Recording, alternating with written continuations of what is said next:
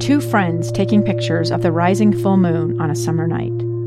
Two teenage kids doing what teenage kids do. When a stranger with a gun and a death wish changed everything. It was violent, it was senseless, and I will never understand it, I will never accept it. I'm Amy Donaldson, and unfortunately, we're all too familiar with stories about how violence shatters lives. But what we rarely see is how they are rebuilt. In a new podcast, The Letter, we relive tragedy, but only so we can hear the rest of the story. The struggle to reclaim lives, the realities of grief, and the possibilities of forgiveness. I believe in miracles. Sometimes I thought, there are no miracles. Yeah, there are, and this is a big one.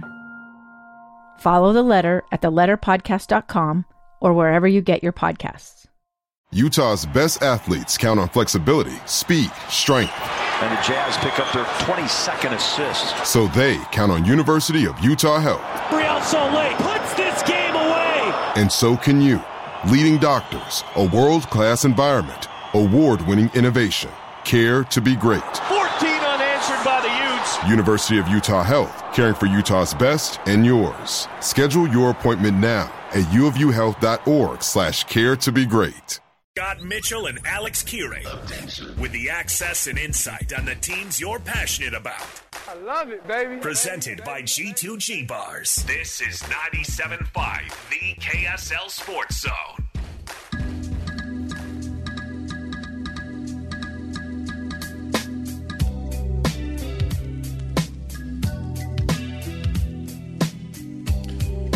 Alrighty, welcome back to the program. It is Unrivaled, 97.5, the KSL Sports Zone. Scott Mitchell here with Jeremiah Jensen from KSL TV. Jeremiah is a regular host and guest on our show, so happy to have him today. Men Re Medical is Utah's only physician-owned and operated wellness clinic offering ED treatments that are discreet, non-invasive, and customized for your needs.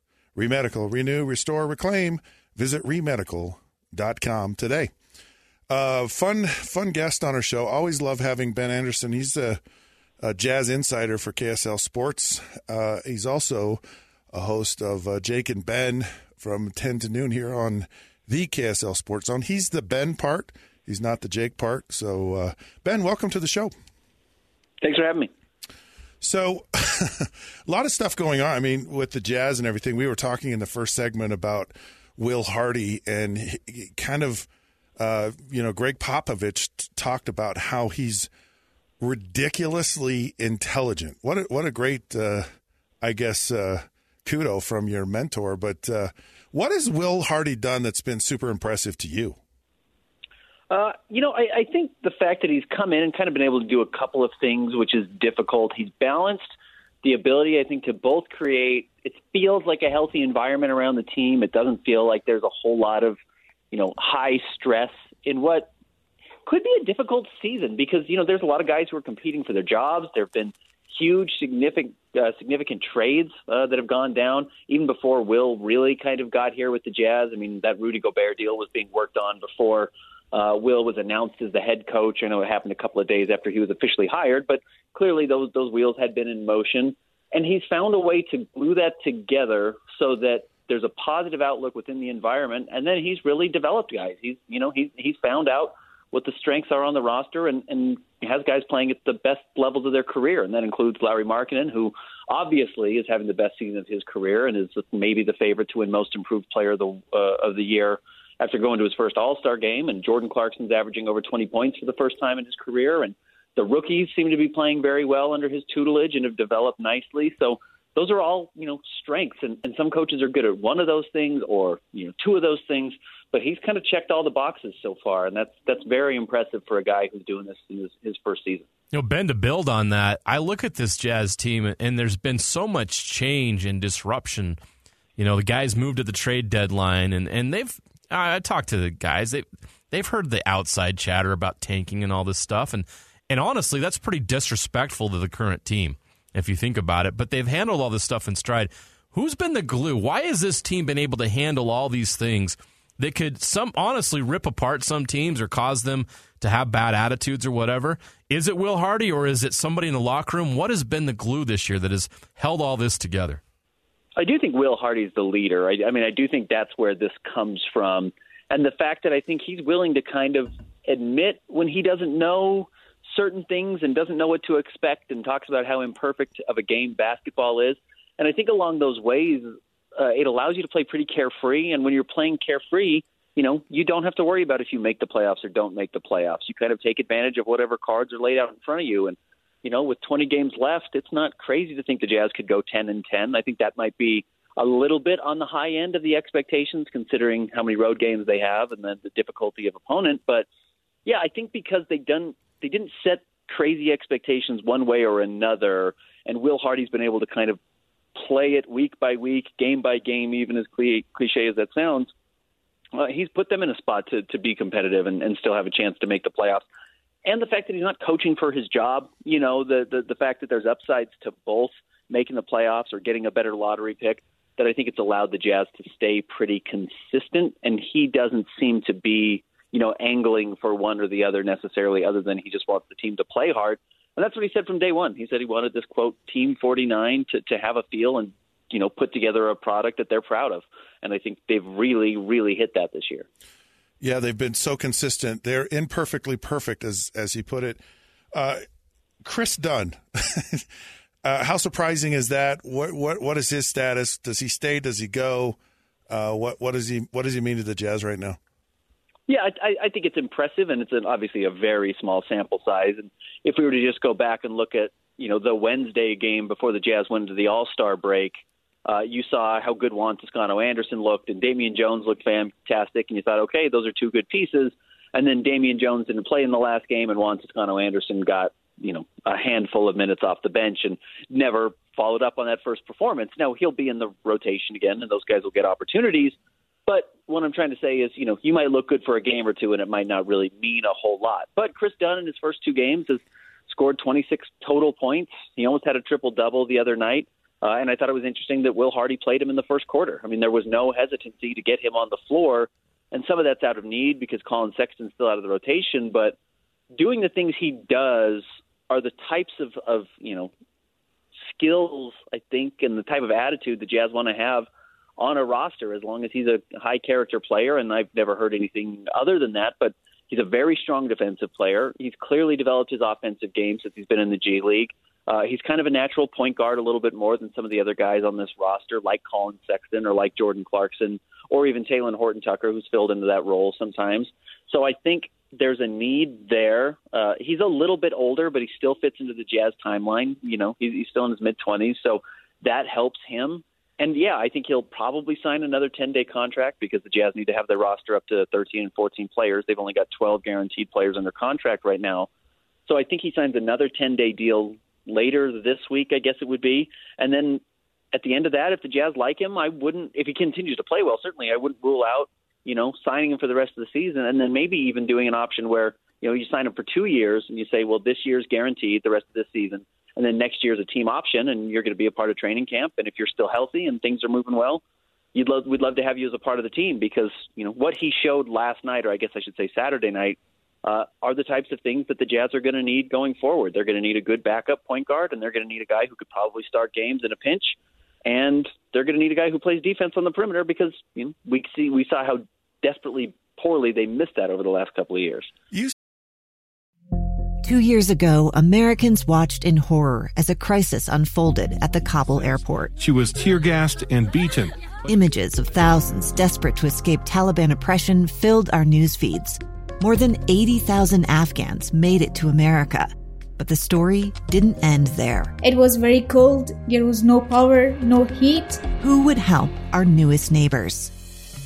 I'm Andrea Smartin. In Stranger Becomes Neighbor, you'll hear the stories of some remarkable refugees who left their homes and their dreams behind, only to start over from zero. Their only possession was 3 blankets. And you'll meet Americans who stepped up to help them. You want me to come when you deliver your baby. What can one person do in the face of an international disaster decades in the making? That's Stranger Becomes Neighbor. Find us at kslpodcast.com. follow us on Apple Podcasts or anywhere else you listen. You sound like Coach Shula.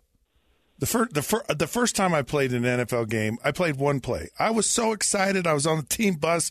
I was smiling from ear to ear, and he said, "Relax, kid. It's only one play." It's like the sample size you talk about is like that's a harsh reality, I guess. But well, I'm going to start calling you Coach Shula. Ben with his harsh realities. He was peddling his steakhouse, so I met him one time actually. So he was okay. I have that in common. He was okay. Yeah. Yeah, Quinn Snyder doesn't have a steakhouse, but he's got a new job in Atlanta. That's my segue into Quinn Snyder. Ben, I wanted to get your reaction, first of all, to him becoming the new head coach of the Atlanta Hawks. And also I wanted, at the same time, I'd like to get your reaction to the Jazz not asking for any compensation, which they could have done. Yeah, I think I'll address the first part, or the second part first.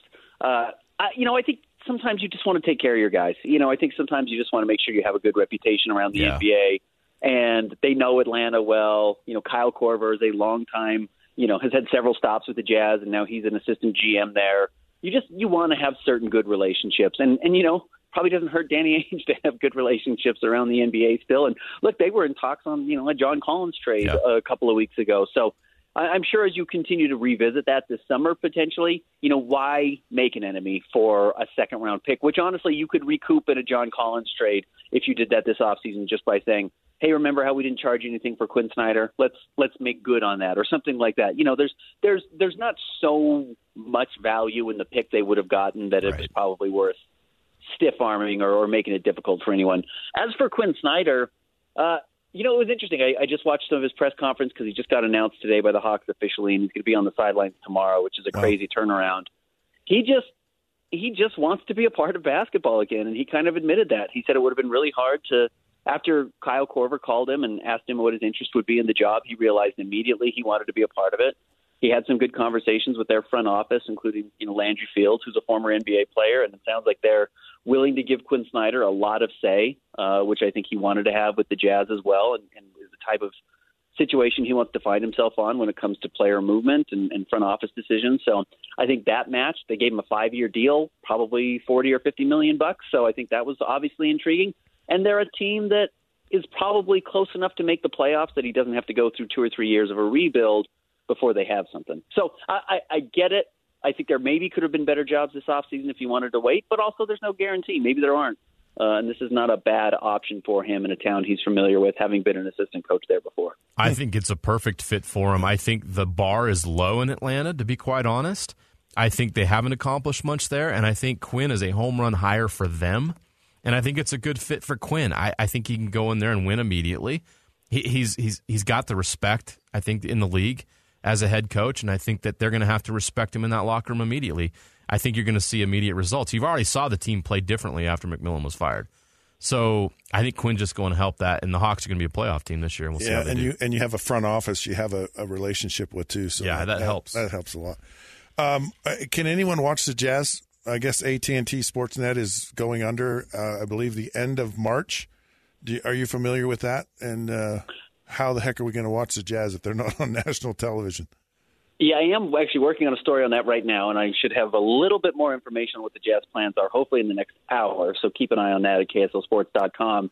Yeah, end of March, AT&T Sports is going belly up and will not carry games anymore. So the Jazz and the other teams that are carried by AT&T Sports have to reach an agreement to, figure out how to distribute those games, because AT&T Sports is going to go belly up. I mean, they just don't really have anywhere to go. So Adam Silver actually addressed this with Bally Sports, which is the other major regional sports network in the country, during All-Star Weekend. And he kind of said the NBA is going to find a way to step in and either have the cable companies distribute them directly without having a channel. They'll find a channel to put them on, but they won't just go through AT&T Sports. Or they have different ways to do it digitally, which my guess would be, they make NBA League Pass free for everyone across the country, maybe for the last week of the season or whatever that is, because it really is only 5 to 7 games for most teams. And then you can carry those games in the first round of the playoffs as well, but also those are all carried nationally. So if the Jazz were to make the playoffs, I'm not sure that's likely, but even if they were, it sounds like you're going to be able to watch these last 7 games, but I don't know exactly what that would look like at this point. But Adam Silver was already preparing to do it with Bally Sports, and I would imagine if it works for Bally, it would also work for AT&T Sportsnet. So I wouldn't be surprised if it ends up being, kind of a digital stream that as long as you have the NBA app on your phone, you may not even have to pay for it, or on your TV or smart TV or Roku device or whatever, you'll probably be able to find the games. It's insane to me. Do that earlier. Insane to me that we've reached this point where you can't get NBA games on a regional sports network. I mean, everything's changing. I get that, and I think it's for the better. But to have this situation pop up at the end of a season, the NBA is a major professional sports league. It just blows my mind that this is able to happen, and I'm also very fascinated to see what the future is, Ben. It's wide open. It's going to be crazy to see how it develops and how people consume NBA games moving forward. But I don't know. This is not a great look for the league to be in this situation. Yeah, it's kind of a funny situation because, and we talk about it so much with the Pac-12 network and what they're trying to figure out with their distribution rights, et cetera. And we say, like, oh, you don't want to be the first, company that goes to all digital streaming. But the truth is the reason we're in this mess and these leagues is because digital played such a huge role. I mean, it's just we don't consume games the same way we did even, in 2009 when the Jazz signed this deal. I mean, it's totally different. So, yeah, all these companies signed these teams thinking, well, everyone needs cable TV or satellite or whatever to watch these games. So this entity, this space is worth so much money. And then so many people started going away from traditional cable networks that it's not worth that much anymore. And the NBA is telling teams to prepare for maybe a 70% cut in what those broadcast rights are worth locally for their regional sports networks, which is a huge drop. And that goes from whatever $30 million a year or $25 million down to, you do the math, $8 million, $7 million. So that's a huge drop. I do think they make it up with the big national TV deal they're going to get in the next couple of seasons with the new CBA that's coming out. This money is not going to be lost. It's not like they're going to be hurting and the NBA salary cap's going to drop. It's going to do the opposite. But, yeah, it's a major shift, and it's a shift because digital streaming is such a huge thing that people are doing and finding ways to watch games that way. He's Ben Anderson. He is the Jazz Insider at KSLSports.com. Check him out there, along with his show on the KSL Sports Zone from 10 to noon weekdays. Thanks for joining in. Appreciate all your insight, Ben. Thanks, guys. See ya. Yep, thanks, Ben. All right, let's take a little break here. Jeremiah, I guess he wanted the bathroom. He needed the hall pass. He's got to go to the bathroom. I did? No, I just made it up. Just go with it, Jeremiah. Don't be so literal. Why are we discussing my bathroom breaks on the radio? Yeah, JJ's got to go, so we're going to go for a minute. Scott says I got to go. We'll be right back. Hey, Weekend Warriors, when we come back. It is 97.5, the KSL Sports Zone. A gun in the face. Then all of a sudden, they all kind of lined up. They pointed their guns at me. And this is the point where I thought, I'm going to die today. Started 2 years of horror for an American in Venezuela. They said, you need to give us your phone and get ready because you're coming with us. I'm Becky Bruce, and I spent a year researching and piecing together Josh and Tammy Holt's story about their ordeal in a notorious prison. That's when everything started to turn bad. We had another pound on the door. Boom, boom, boom. And there was the police once again. You can binge all of the episodes of Hope and Darkness on KSLPodcasts.com or wherever you get your podcasts.